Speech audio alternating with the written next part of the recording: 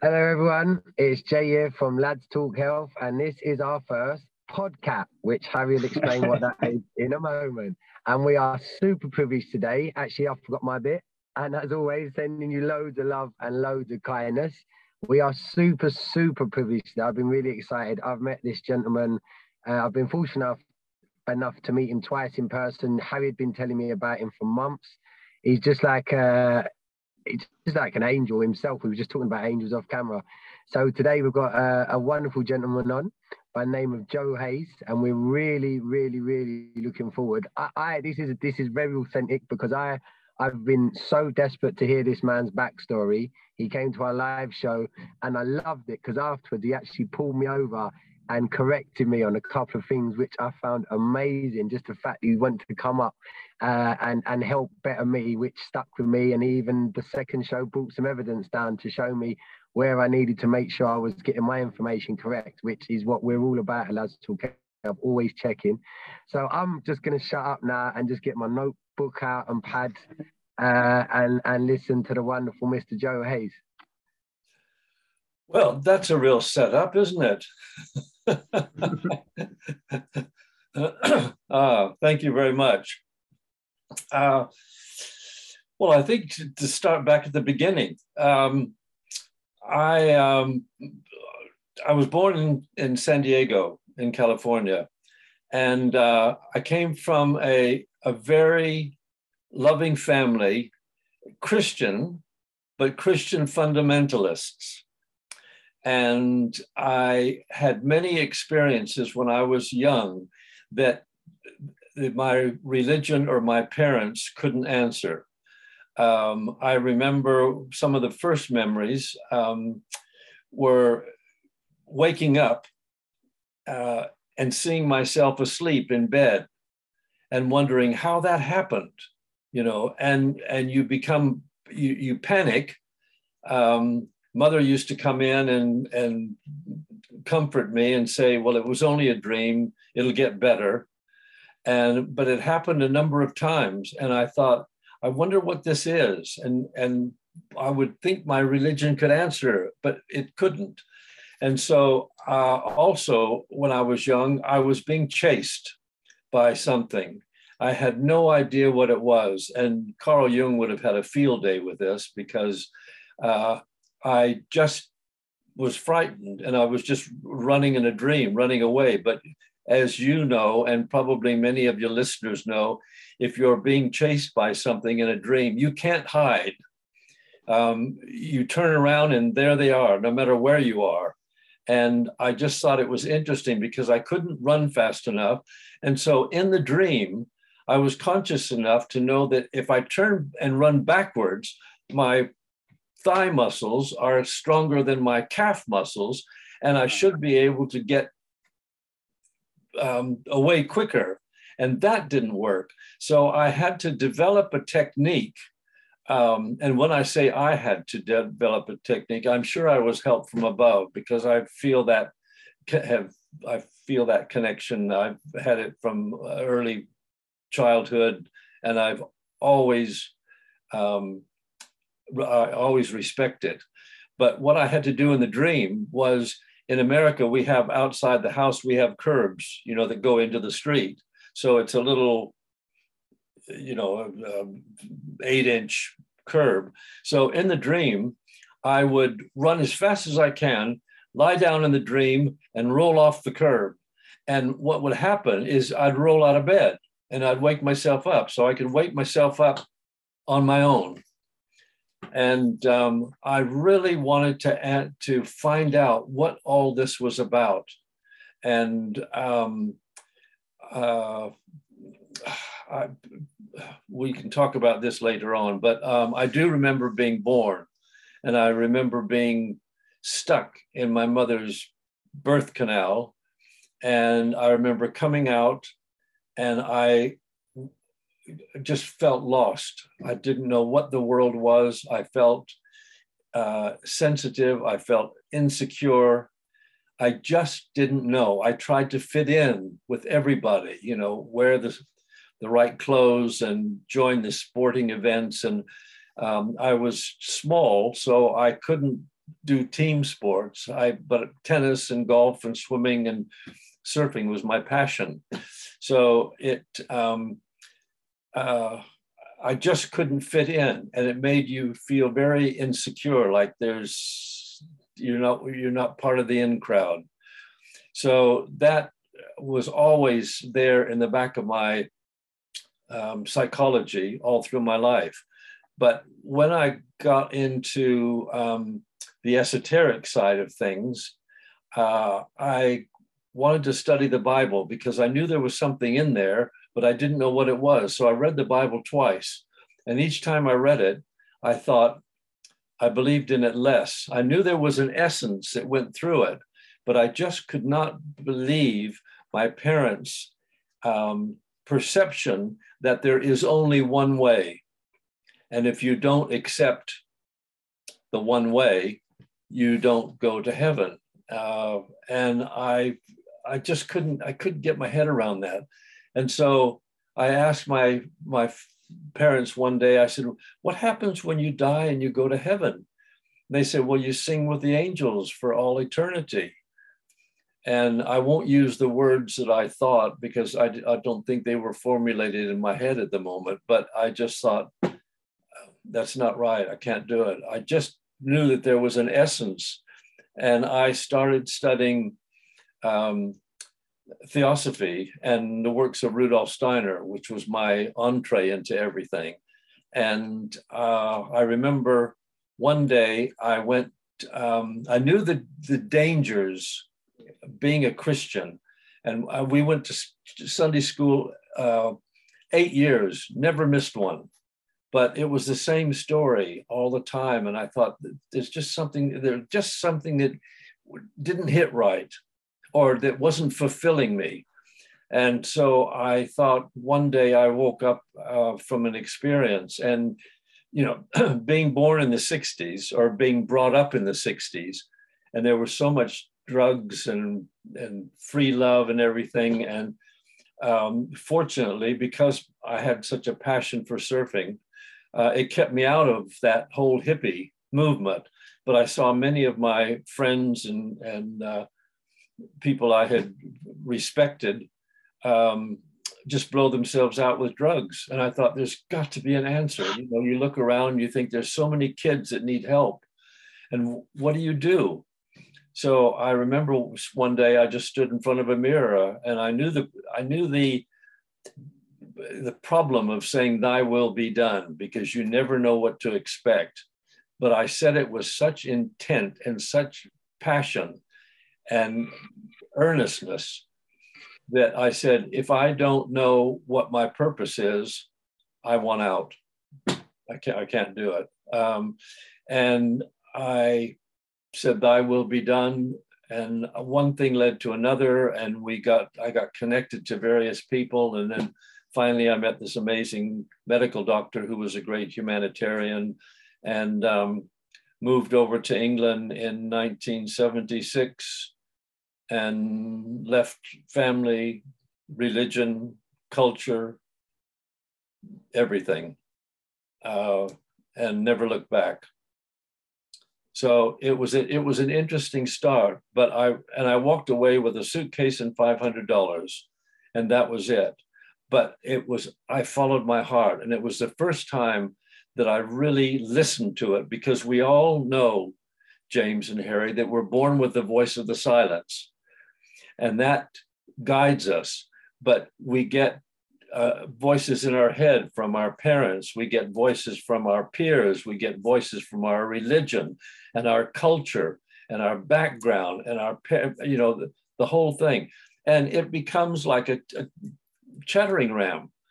And so when you're trying to make a decision in life, you always have a voice that says, oh, I don't know if you should do that at the moment, talking you out of it. And the strongest voice in my head and most people's heads are our parents, who tried to convince us of something that didn't work for them. Mm-hmm. But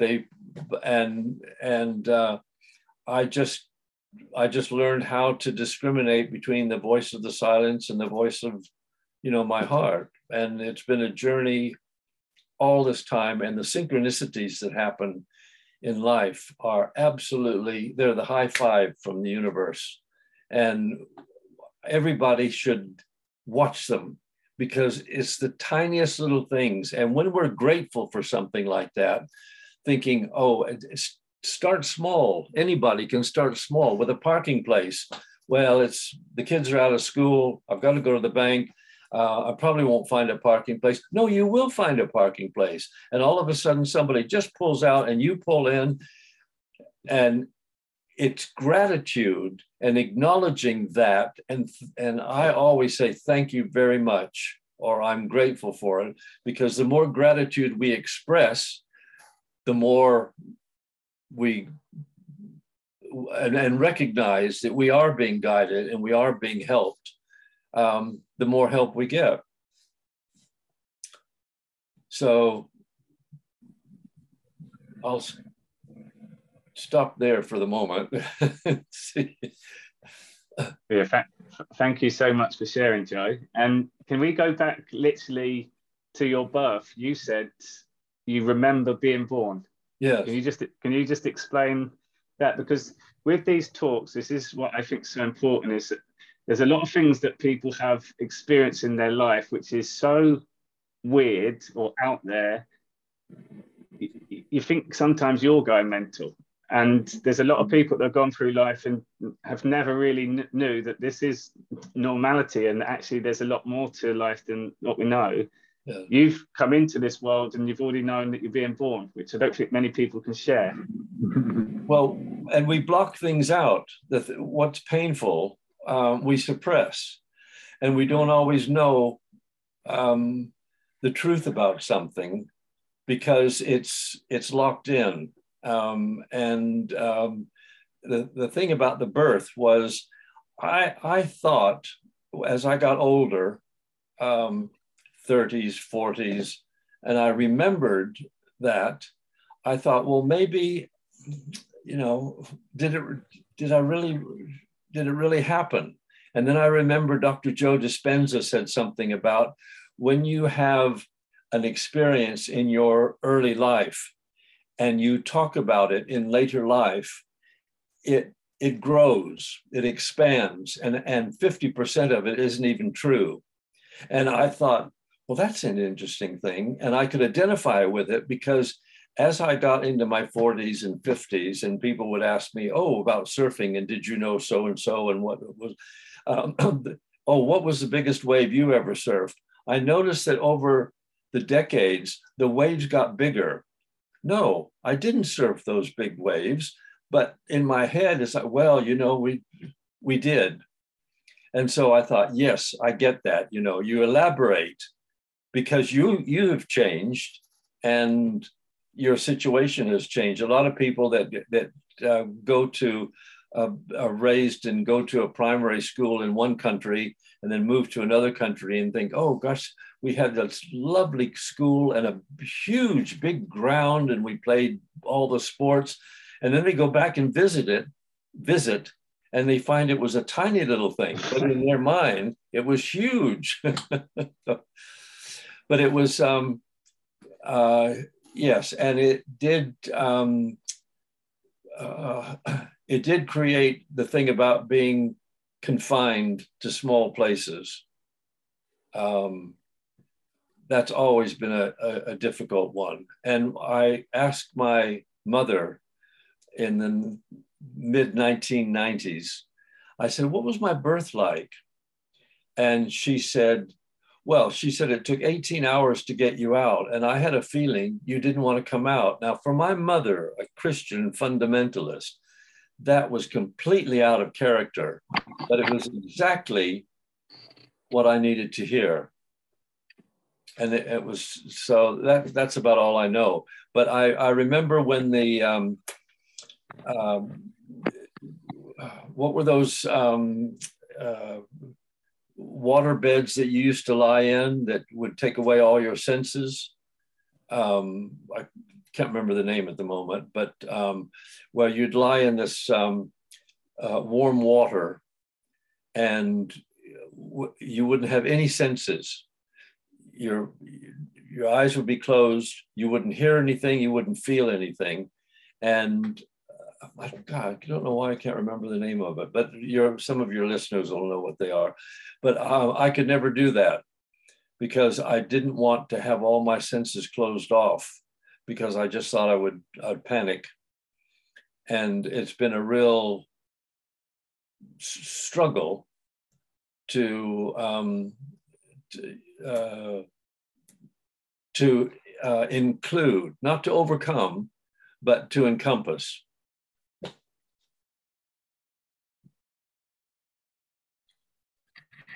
I'd like to, brilliant, absolutely brilliant. I'd like to touch on something that really resonated with me because it was so similar to my upbringing. And I'm sure after speaking with many people in the adult practice that we do, especially with the coaching, is there's this fear of death that was imprinted, and it was for me during Sunday school. I was like you, I was forced to go to Sunday school, never missed it. And I've said this recently. I remember to this day, I must have been about 5 or 6 years old, where it was like, right, today at Sunday school, this is an important talk. This is the important one. And this is where they explained that if you didn't love Jesus Christ as your Lord and accept him as your Lord and Savior, then you'd go to this place called hell. And then hell was described. And to this day, I remember sitting there thinking,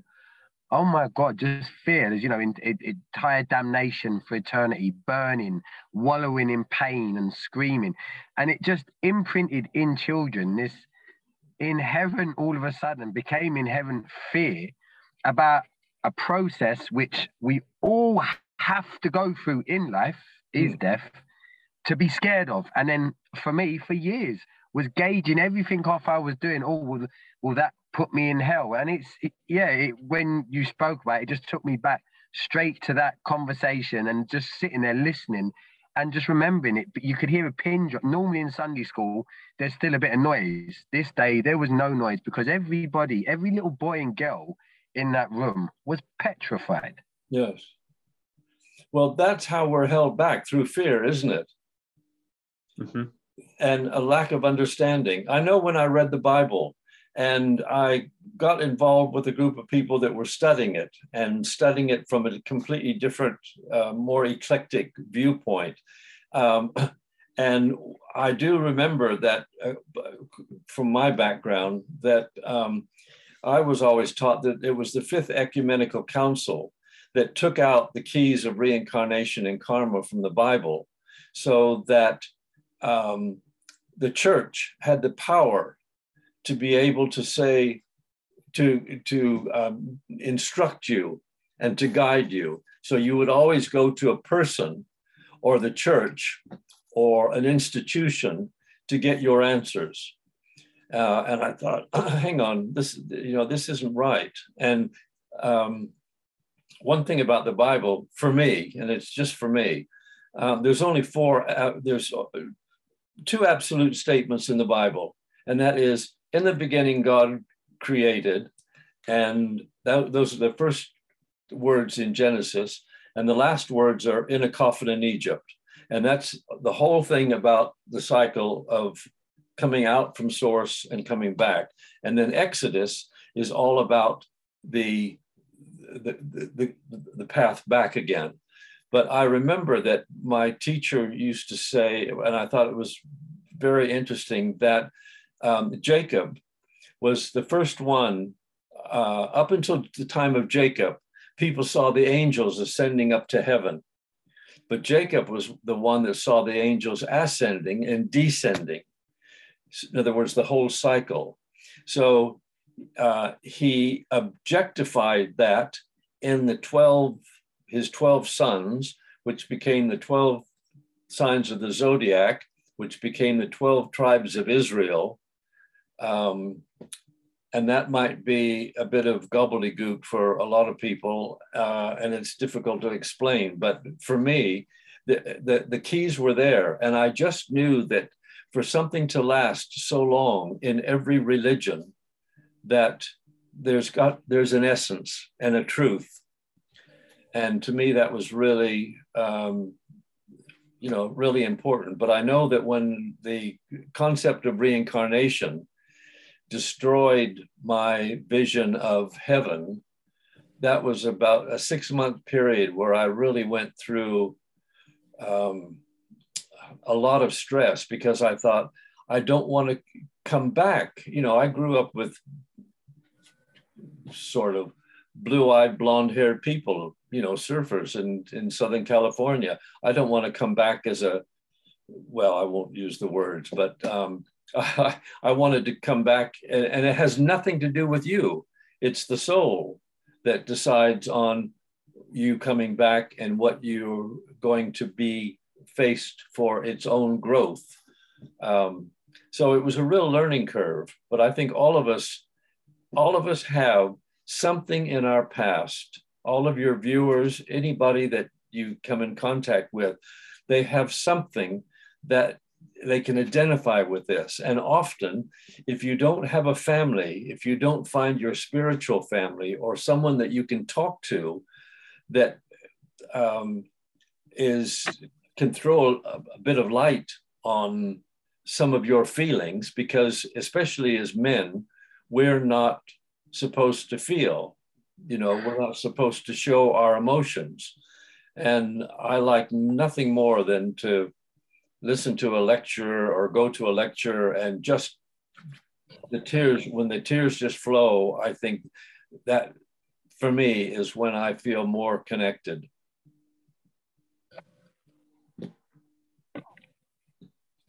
I might have dropped the thought off that, but I couldn't figure out where to take it after that. No, mate, keep talking. You've got us hooked at the moment. No. Well, can I just pick up on a couple of things you said, because you've dropped so many bombs, and I just hope people, and I say this completely soulfully, things are resonating. I want to go back to one thing you just said, because I think that's so important. I recently, in our community membership, me and Harry, we recently had a conversation about religion, and it is a very sensitive subject for people. And my disclaimer is, I have the utmost respect for anybody who chooses to have a faith in, like you said, because all religions have this essence that runs through it of love your neighbor, treat people how you want to be treated, treat people with respect. For me, these are all soulful essentials that are inherently put into us by the Creator, regardless of a book or any sort of labels. However, what they then do, and this is where I liken religions for me are just a bigger tax-free political parties, because that's what governmental parties do. They'll bring a truth of this is why it's for the people, and they'll have you buy into that truth. However, if you look at the source of what their message is, this truth is only for you if you follow us. And if you don't follow us, all these other lovely, normal, good people over here, they all of a sudden become the bad guys. Or in religion, they all of a sudden go to hell, because I couldn't understand why my Nanny Mannion, who was a Catholic, when she passed, and my granddad Mannion, who were Catholics, when they passed, they're going to hell apparently, because we're born again Christians and they believe in Mary as the mother of God, and they don't believe Jesus. And this is my issue with religion. And you touched on it, and I just think that's massive for people. Is you've got to realize how divisive that book that some bloke wrote. Let's face it, I don't think the hand of God came down and wrote your Bible or your Quran or any other book. That was an interpretation of a man or a woman that have then chosen what bias they can put into that, what group. It's just a big gang mentality. And I say that, like I said, I'm not judging anyone. It's what I've experienced. If you're in my gang and you follow this book, you're okay. If you're in that gang and you follow that book, oh yeah, the message is pretty much the same, because I've read the Quran and I've read the Bible. There's not much difference. However, people will kill each other over so-called differences. Exactly. And that tells anybody with common sense there's something not right. Mm-hmm. Even the word religion, that we love our etymology and stuff, but it's rely on. if you break it down. So we're relying on an external force and not ourselves. And another thing with words as well, if God does give free will, we all have a choice. We all do in each moment, which means we are God. But we've also, if God gives free will, then you wouldn't get punished for not then following free will, because all of a sudden there's commandments that you have to follow. And also, if God has created us, God would tell us what to do, what not to do, which is what the 10 Commandments are. 9 of the 10 Commandments tell you what not to do. As a coach, you never focus on the negative anyway. You always focus on what to do. Exactly. So if you say, thou shalt not steal, kill, all you're doing is manifesting these horrible words. Yes. Thou shalt love, thou shalt bring joy. We could change it. So for me, it's the coming back to our own feelings, our own experiences, and then the way that we put our own interpretation on it, and we add our own labels to it. And it's being able to share that with people from a place of love, rather than you're wrong because what you felt is definitely not what is really going on. And that's sometimes the misconfusion within it as well. So you've been on, I guess, throughout your journey, then you've been met with resistance. People closest to you obviously have different views on things. And then you made that journey. Let's start a journey. Yeah, and you had to. All three of us have had, and the listeners have had exactly the same thing. We've always had an opportunity to move out and to change something, and even unsupported. But when we listen to this inside, it makes such a difference. And I remember just a couple of experiences. I woke when I was a teenager. My grandparents moved into a house at the back of the garden. And I remember I got up one night and I walked into my parents' bedroom and I said, I think you better go down. I think grandmother's just died. And they said, what?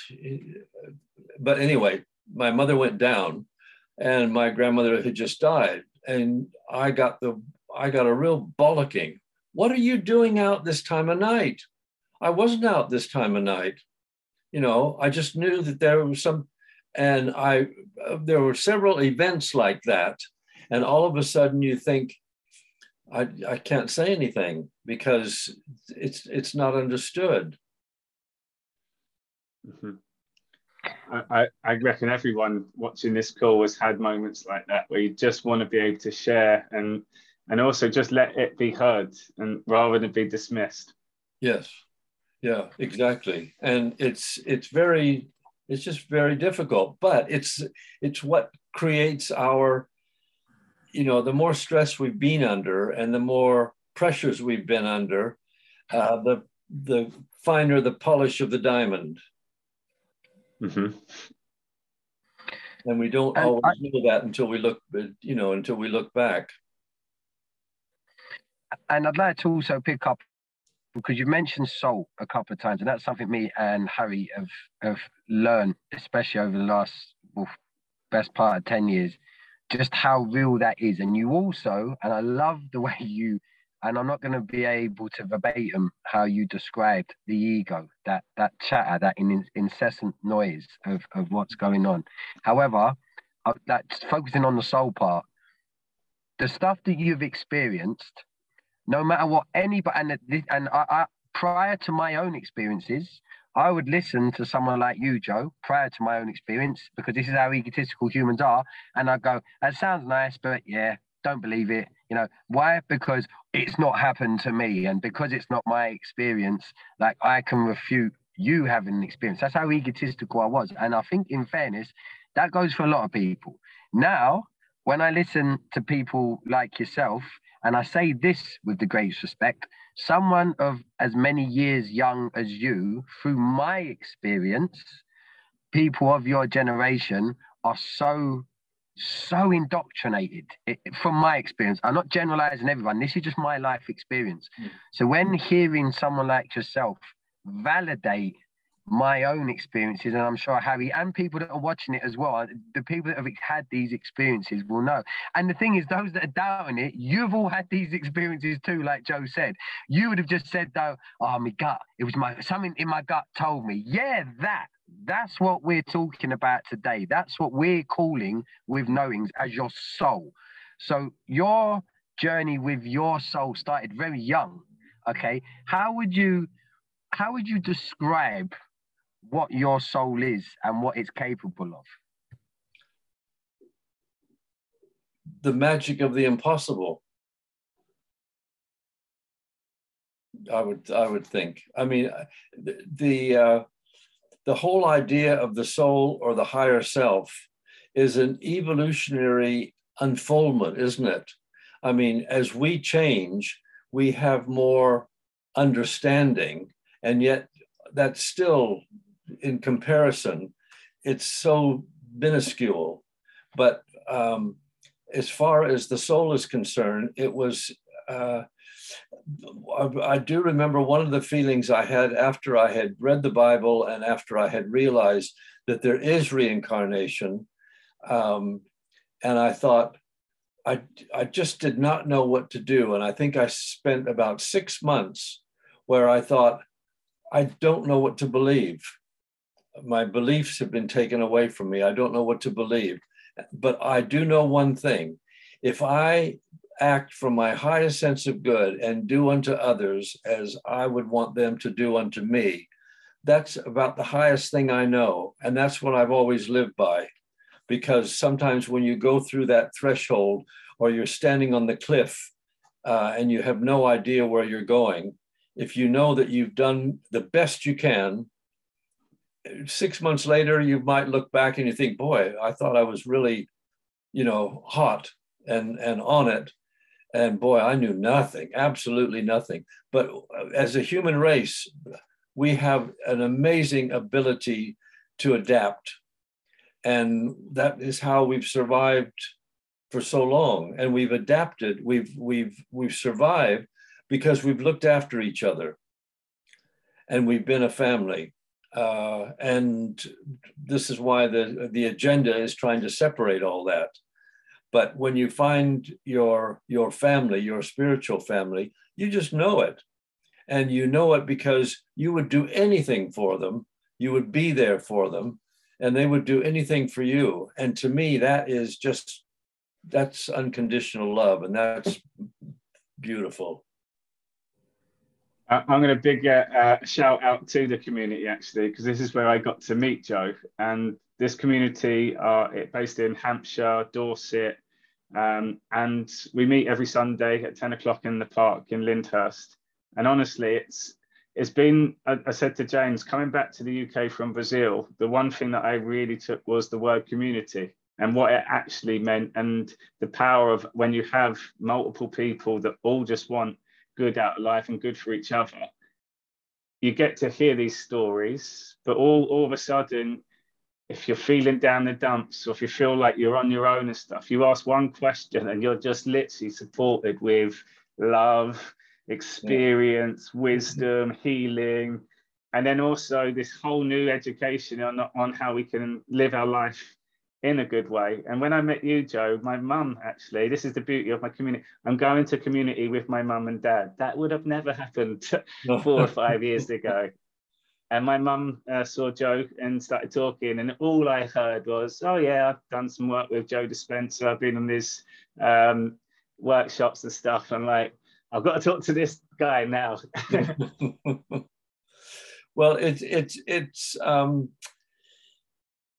yes, it's an interesting journey. And when you look back, when I left the beach and I took some of my surfing friends to this group and we met, we realized that a lot of the spiritual teachers were older and wouldn't be around so long. And so what we did is we started visiting different people. I don't know if you know who Krishnamurti is, but Krishnamurti was a young boy that C.W. Leadbeater and Annie Besant, the Theosophist, brought out and groomed to be the next reappearance of the Christ. And he used to give lectures up in Berkeley. So we would get in an old surfing van and drive up to Berkeley to listen and be in that environment. And the one thing that Krishnamurti said, which always got to me, and I thought it just stayed with me. And he said, you don't need the books, you don't need the masters, you don't need anything. It's all within. And in the 60s, we knew it was all within, but how do you get there? And it was just a learning curve. At one point, I had no idea what I was going to do. And I thought, well, maybe I'd become a monk.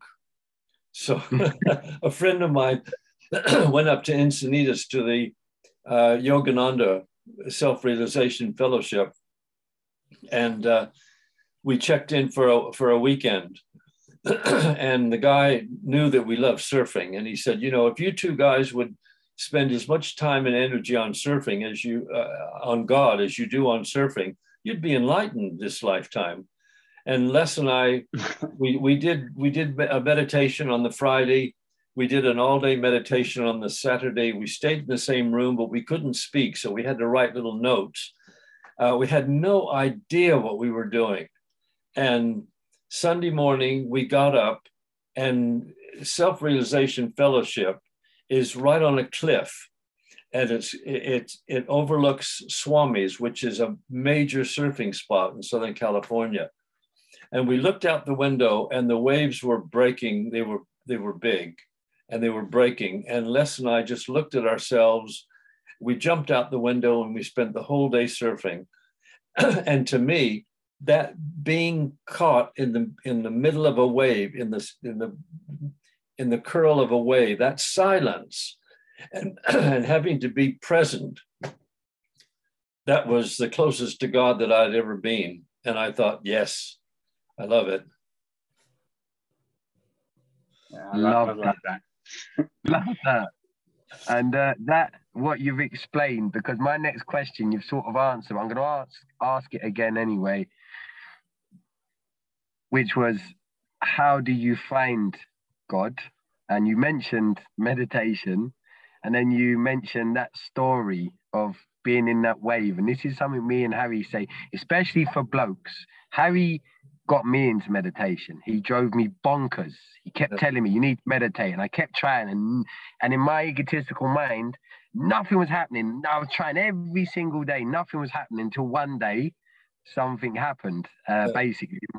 What we now try and explain to people, and I realize is whatever it is that you love doing in your life, reading, painting, cooking, playing golf, surfing, whatever it is you're doing where you lose track of that concept of time, which is just a man-made concept, and you go, oh my God, where did the day go?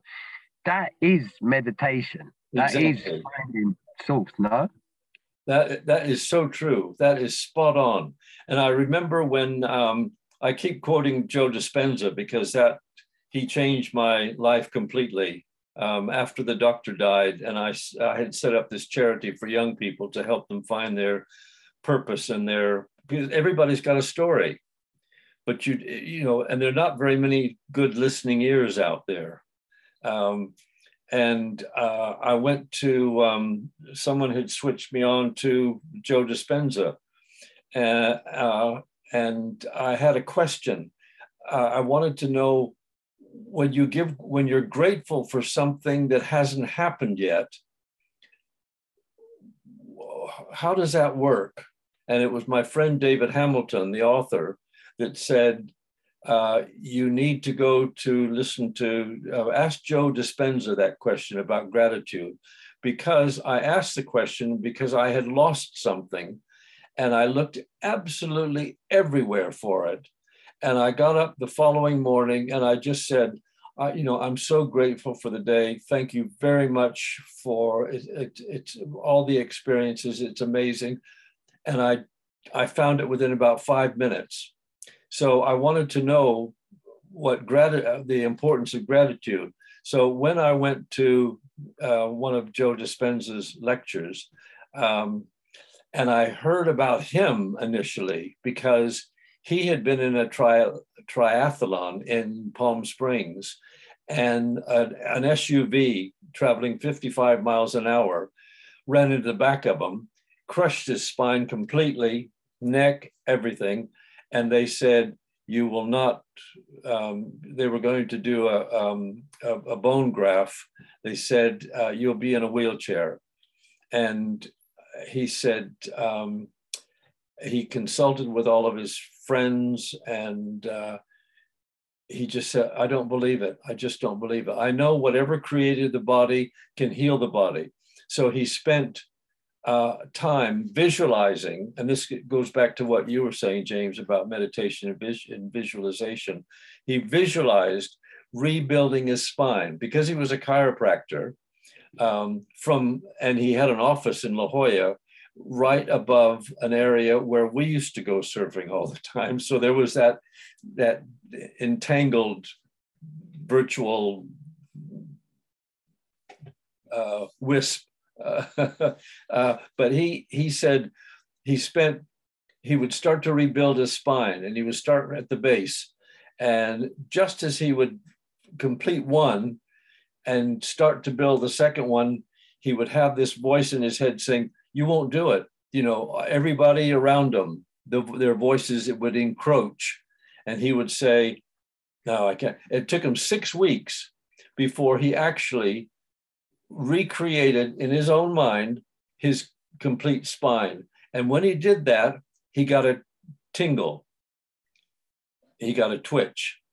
And 10 weeks later, he was back walking. 12 weeks later, he was back working out at the gym. And he says, I'm going to devote my life to helping people know that they have all of this within. And the meditation is important. However, a lesson that I've learned only a few years ago when I was talking about visualization and meditation to a couple of people, they said, I can't meditate. And I said, it was so important. And then I realized my saying that was putting pressure on them to do something that they didn't feel comfortable in doing. So I was actually creating the opposite scenario from what I wanted, you know, to be able to help. And then all of a sudden I thought, you know, when I heard Dispenza, and I keep quoting him because we've become good friends, and and because he's a living legend. Yes, yes, yes. And he loves Lads Talk Health. Yes, that's right. That's right. Oh, yes. But it was, I just said the fact that if you, or he had said, when you become just aware of your thoughts and bring them back to center again. So all of a sudden, if you have a fantasy or a daydream, or somebody has triggered you, and you find yourself talking in your mind to that person, and it's getting you stressed, knowing that you can pull yourself back and saying, this isn't me, you know, I want to be centered, etc. You might have to do it constantly. And Dispenza said, that's meditation. So it's not just sitting in a lotus position or doing deep breathings, it's being conscious of your thinking, because we know that the mind is the slayer of the real, and we've got something like how many thousand thoughts a day, and most of them are based on the past rather than on the future, or whether on the present, not so much the future, but rather the present. And this is why visualization is, for me, is so important, because we can visualize and create a vision board of what we want, the kind of life we wanted. And you two are perfect examples of exactly that. You know, you've had different backgrounds, but look where things are at the moment. I mean, it's amazing. And the first thing that you want to do when you get a bit of integration is you want to share it. You can't help it. Mm-hmm.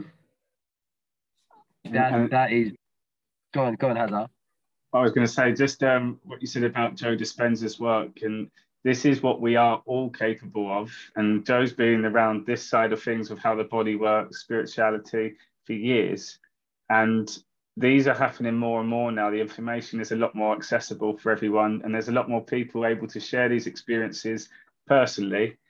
Joe, just with on that though, you have been on many courses, many mentors, many teachers, etc. over the years, and you've had your own experiences. This is still not mainstream for people. And has that been a question in the back of your head as well? Why is it not out there for more people? Because it would change the world if we knew how to focus on our own health and our own happiness. But we're all at different stages, aren't we? I mean, if you look at the atoms in the physical body, you know, we've got negative, you know, we've got good cells and we've got bad cells. If you that's not saying it correctly, but you know what I mean. But it's all part of the physical body, and all of these.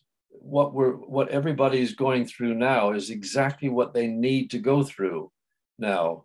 And even though we might want to be shouting it from the rooftops, there are many people that are shouting it from the rooftops.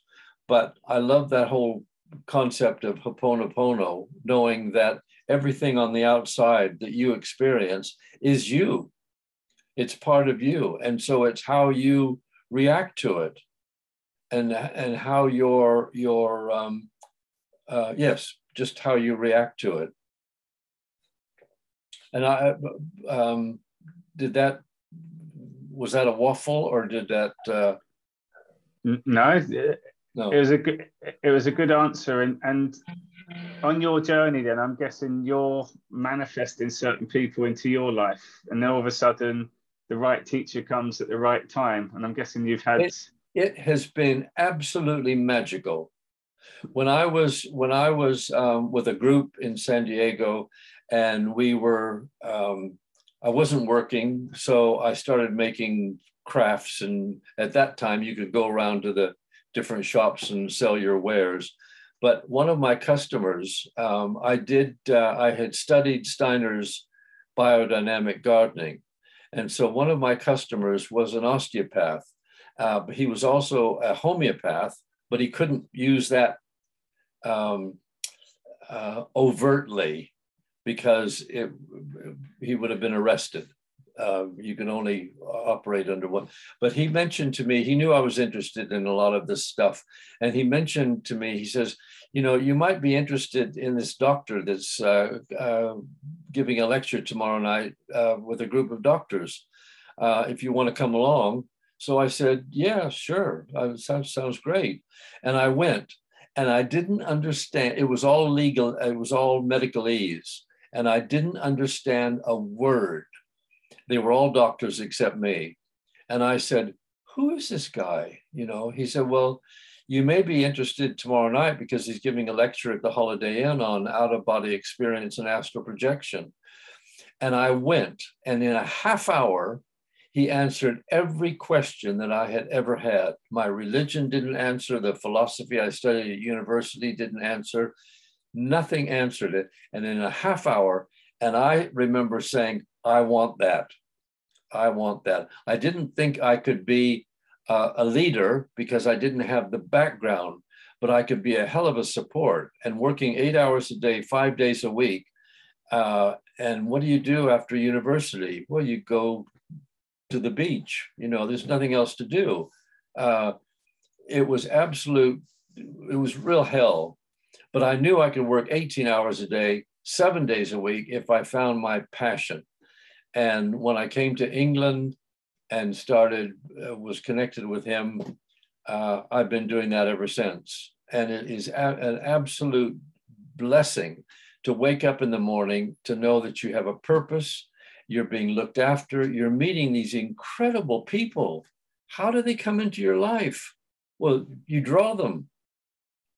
And this is why our community on Stand in the Park is absolutely extraordinary. You know, you've got people like you and AJ and James and Steve that are going out there and reaching the public and knowing what's going on in the background and sharing it with the people that sort of turn a blind eye to everything or are taken in by the agenda, and it's just extraordinary. And that is open to every single person. We all have a story, we all have a mission, we all have a gift. And by opening up to that, we find our gift through other people initially, but it's just, you love it and you respect it. That's what I found. And it's empirical knowledge. James, you were talking before about, when you have, I know I have a couple of friends that had cancer, and they went the vegan route. Anyway, they overcame it. Now, for them, that works. It may not work for other people, but that is called empirical knowledge. Both of you, your knowledge is empirical knowledge as well. And nobody can take that away from you. You know it works. And that is real. You don't have to have a scientific degree. You don't have to have a university diploma. If it's empirical knowledge, you just know that it works, and you will stand on the gallows, as many people have done for their belief. Love that. I love the way you tied that in, because that's the truth. Everything that Joe has spoken about today, and everything that Joe Dispenza speaks about, everything anybody hears anyone speak about that sounds miraculous.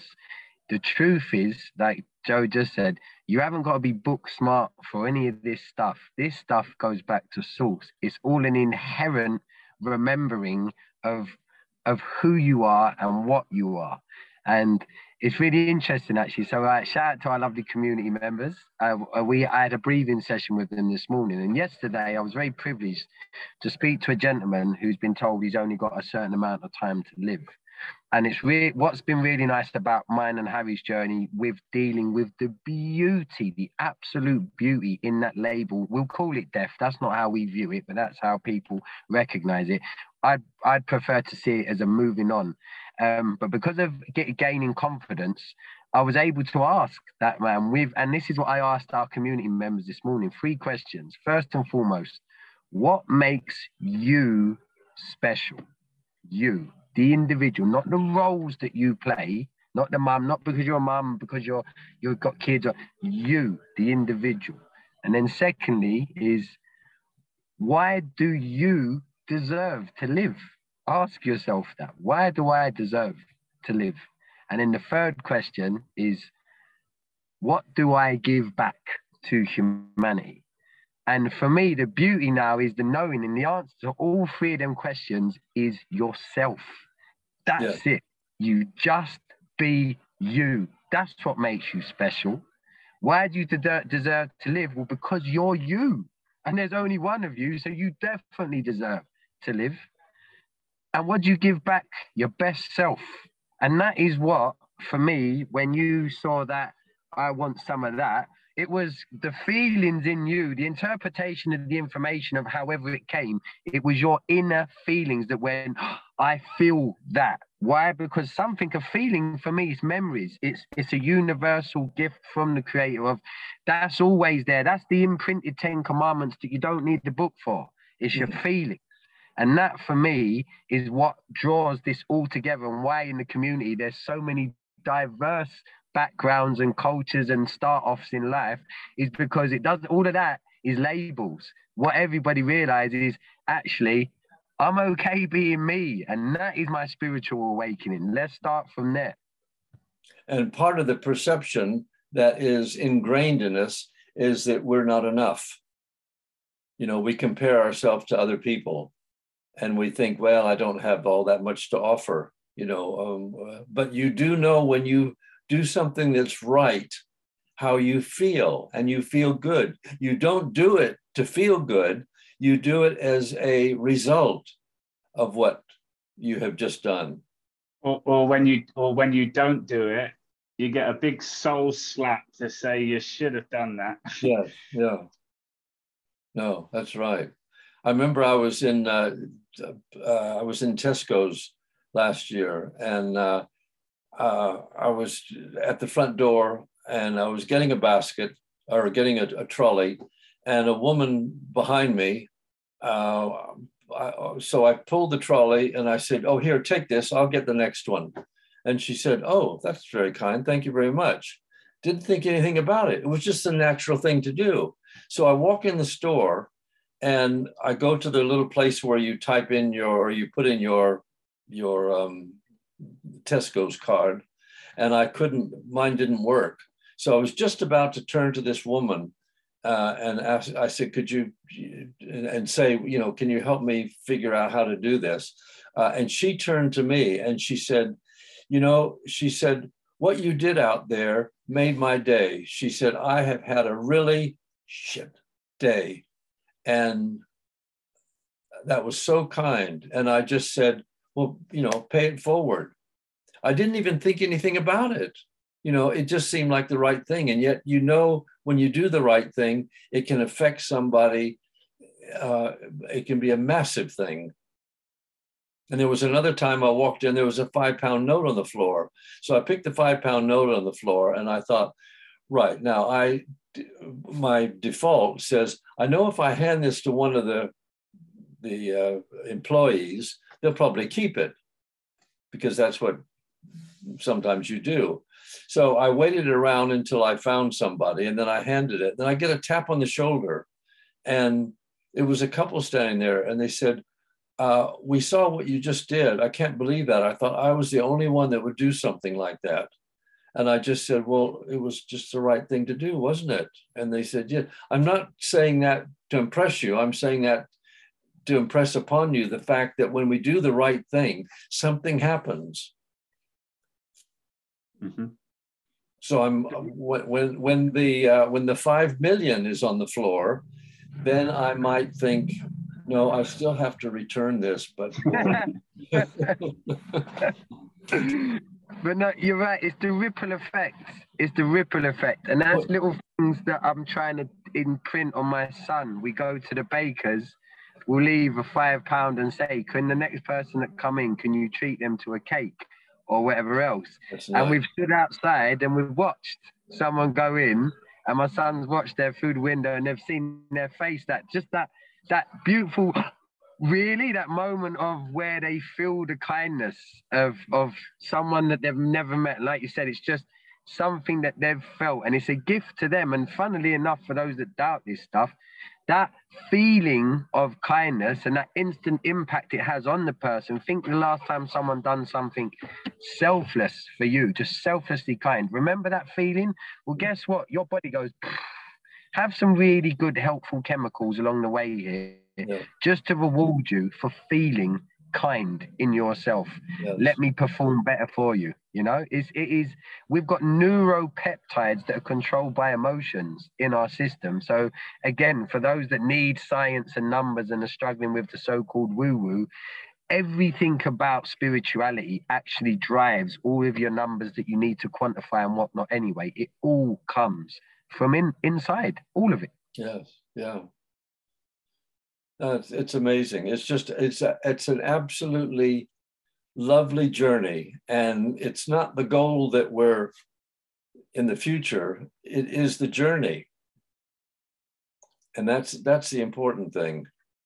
How we are every day, and every day gets better and better and better.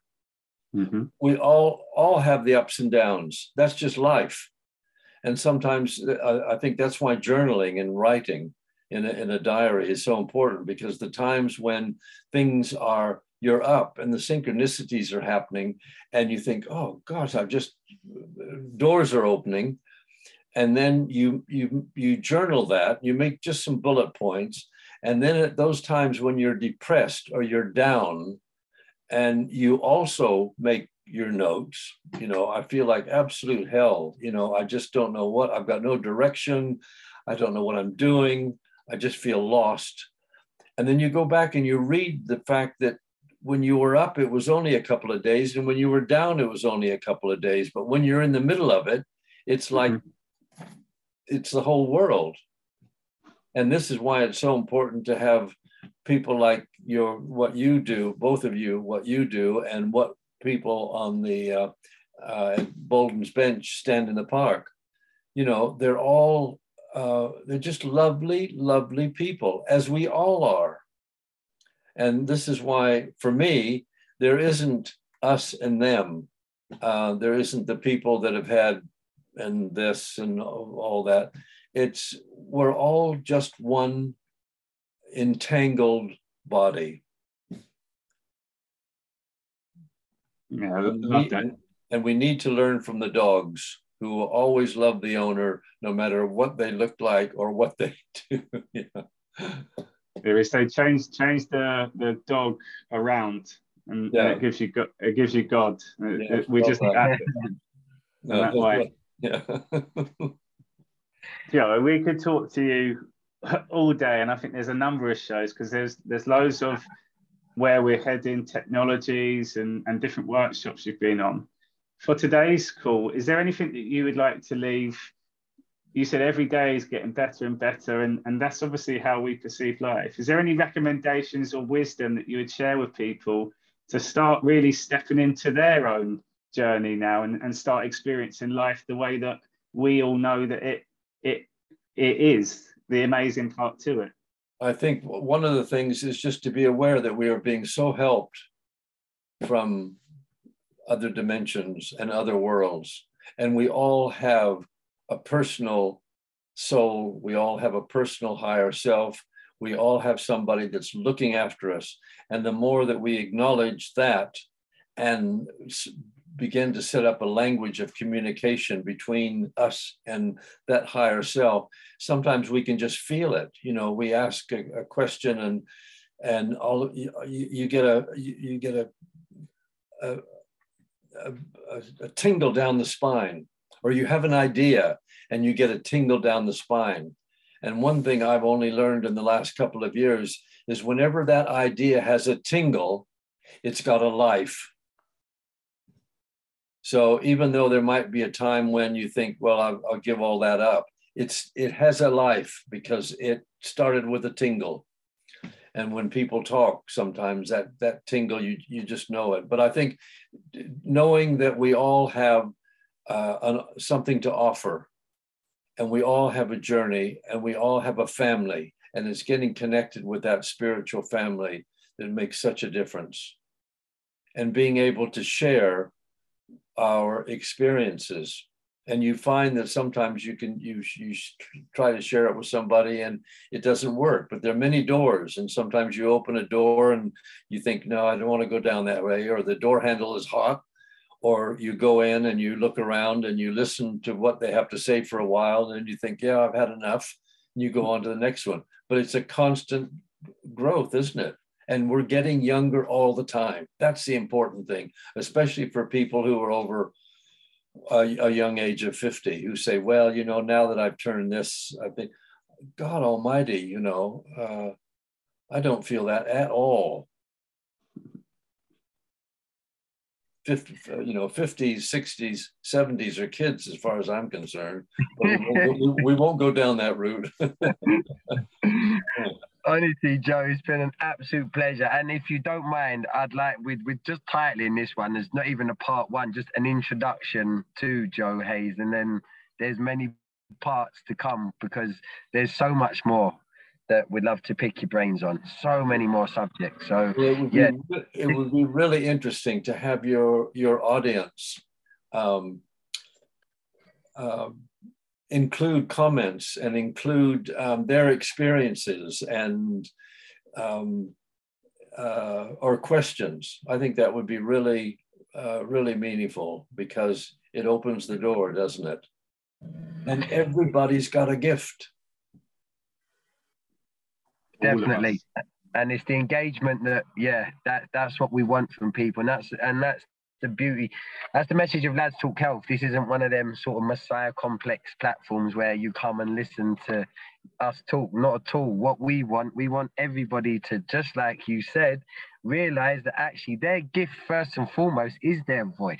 Yes. What you have to say is a gift to humanity. What you feel is important Yeah. You've got the right to express. So yeah, we definitely want, when this gets posted up, as many questions from people. Ask Joe, you know, how many years young are you, Joe? How many what? Years young are you? I've lived 80 summers.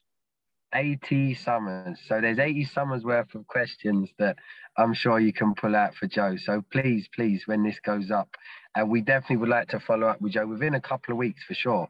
So yeah, Joe, thank you so much. Well, thank you both so much. I mean, that's a real honor. Thank you. Yeah, thank you so much for coming on, Joe. And we're both grateful to have had you now introduced to our lives, and we're excited about the journey where we're all going forward as well. And I'll see you, Joe. I'm over in on the 13th of July for a couple of weeks, so can't wait to share energy with you again physically. That's great. Just keep me posted, and I'll be there. Love to all. Thank you so much. Okay. See you, everyone. Thank you, Joe. Thank you. See you, people. Bye.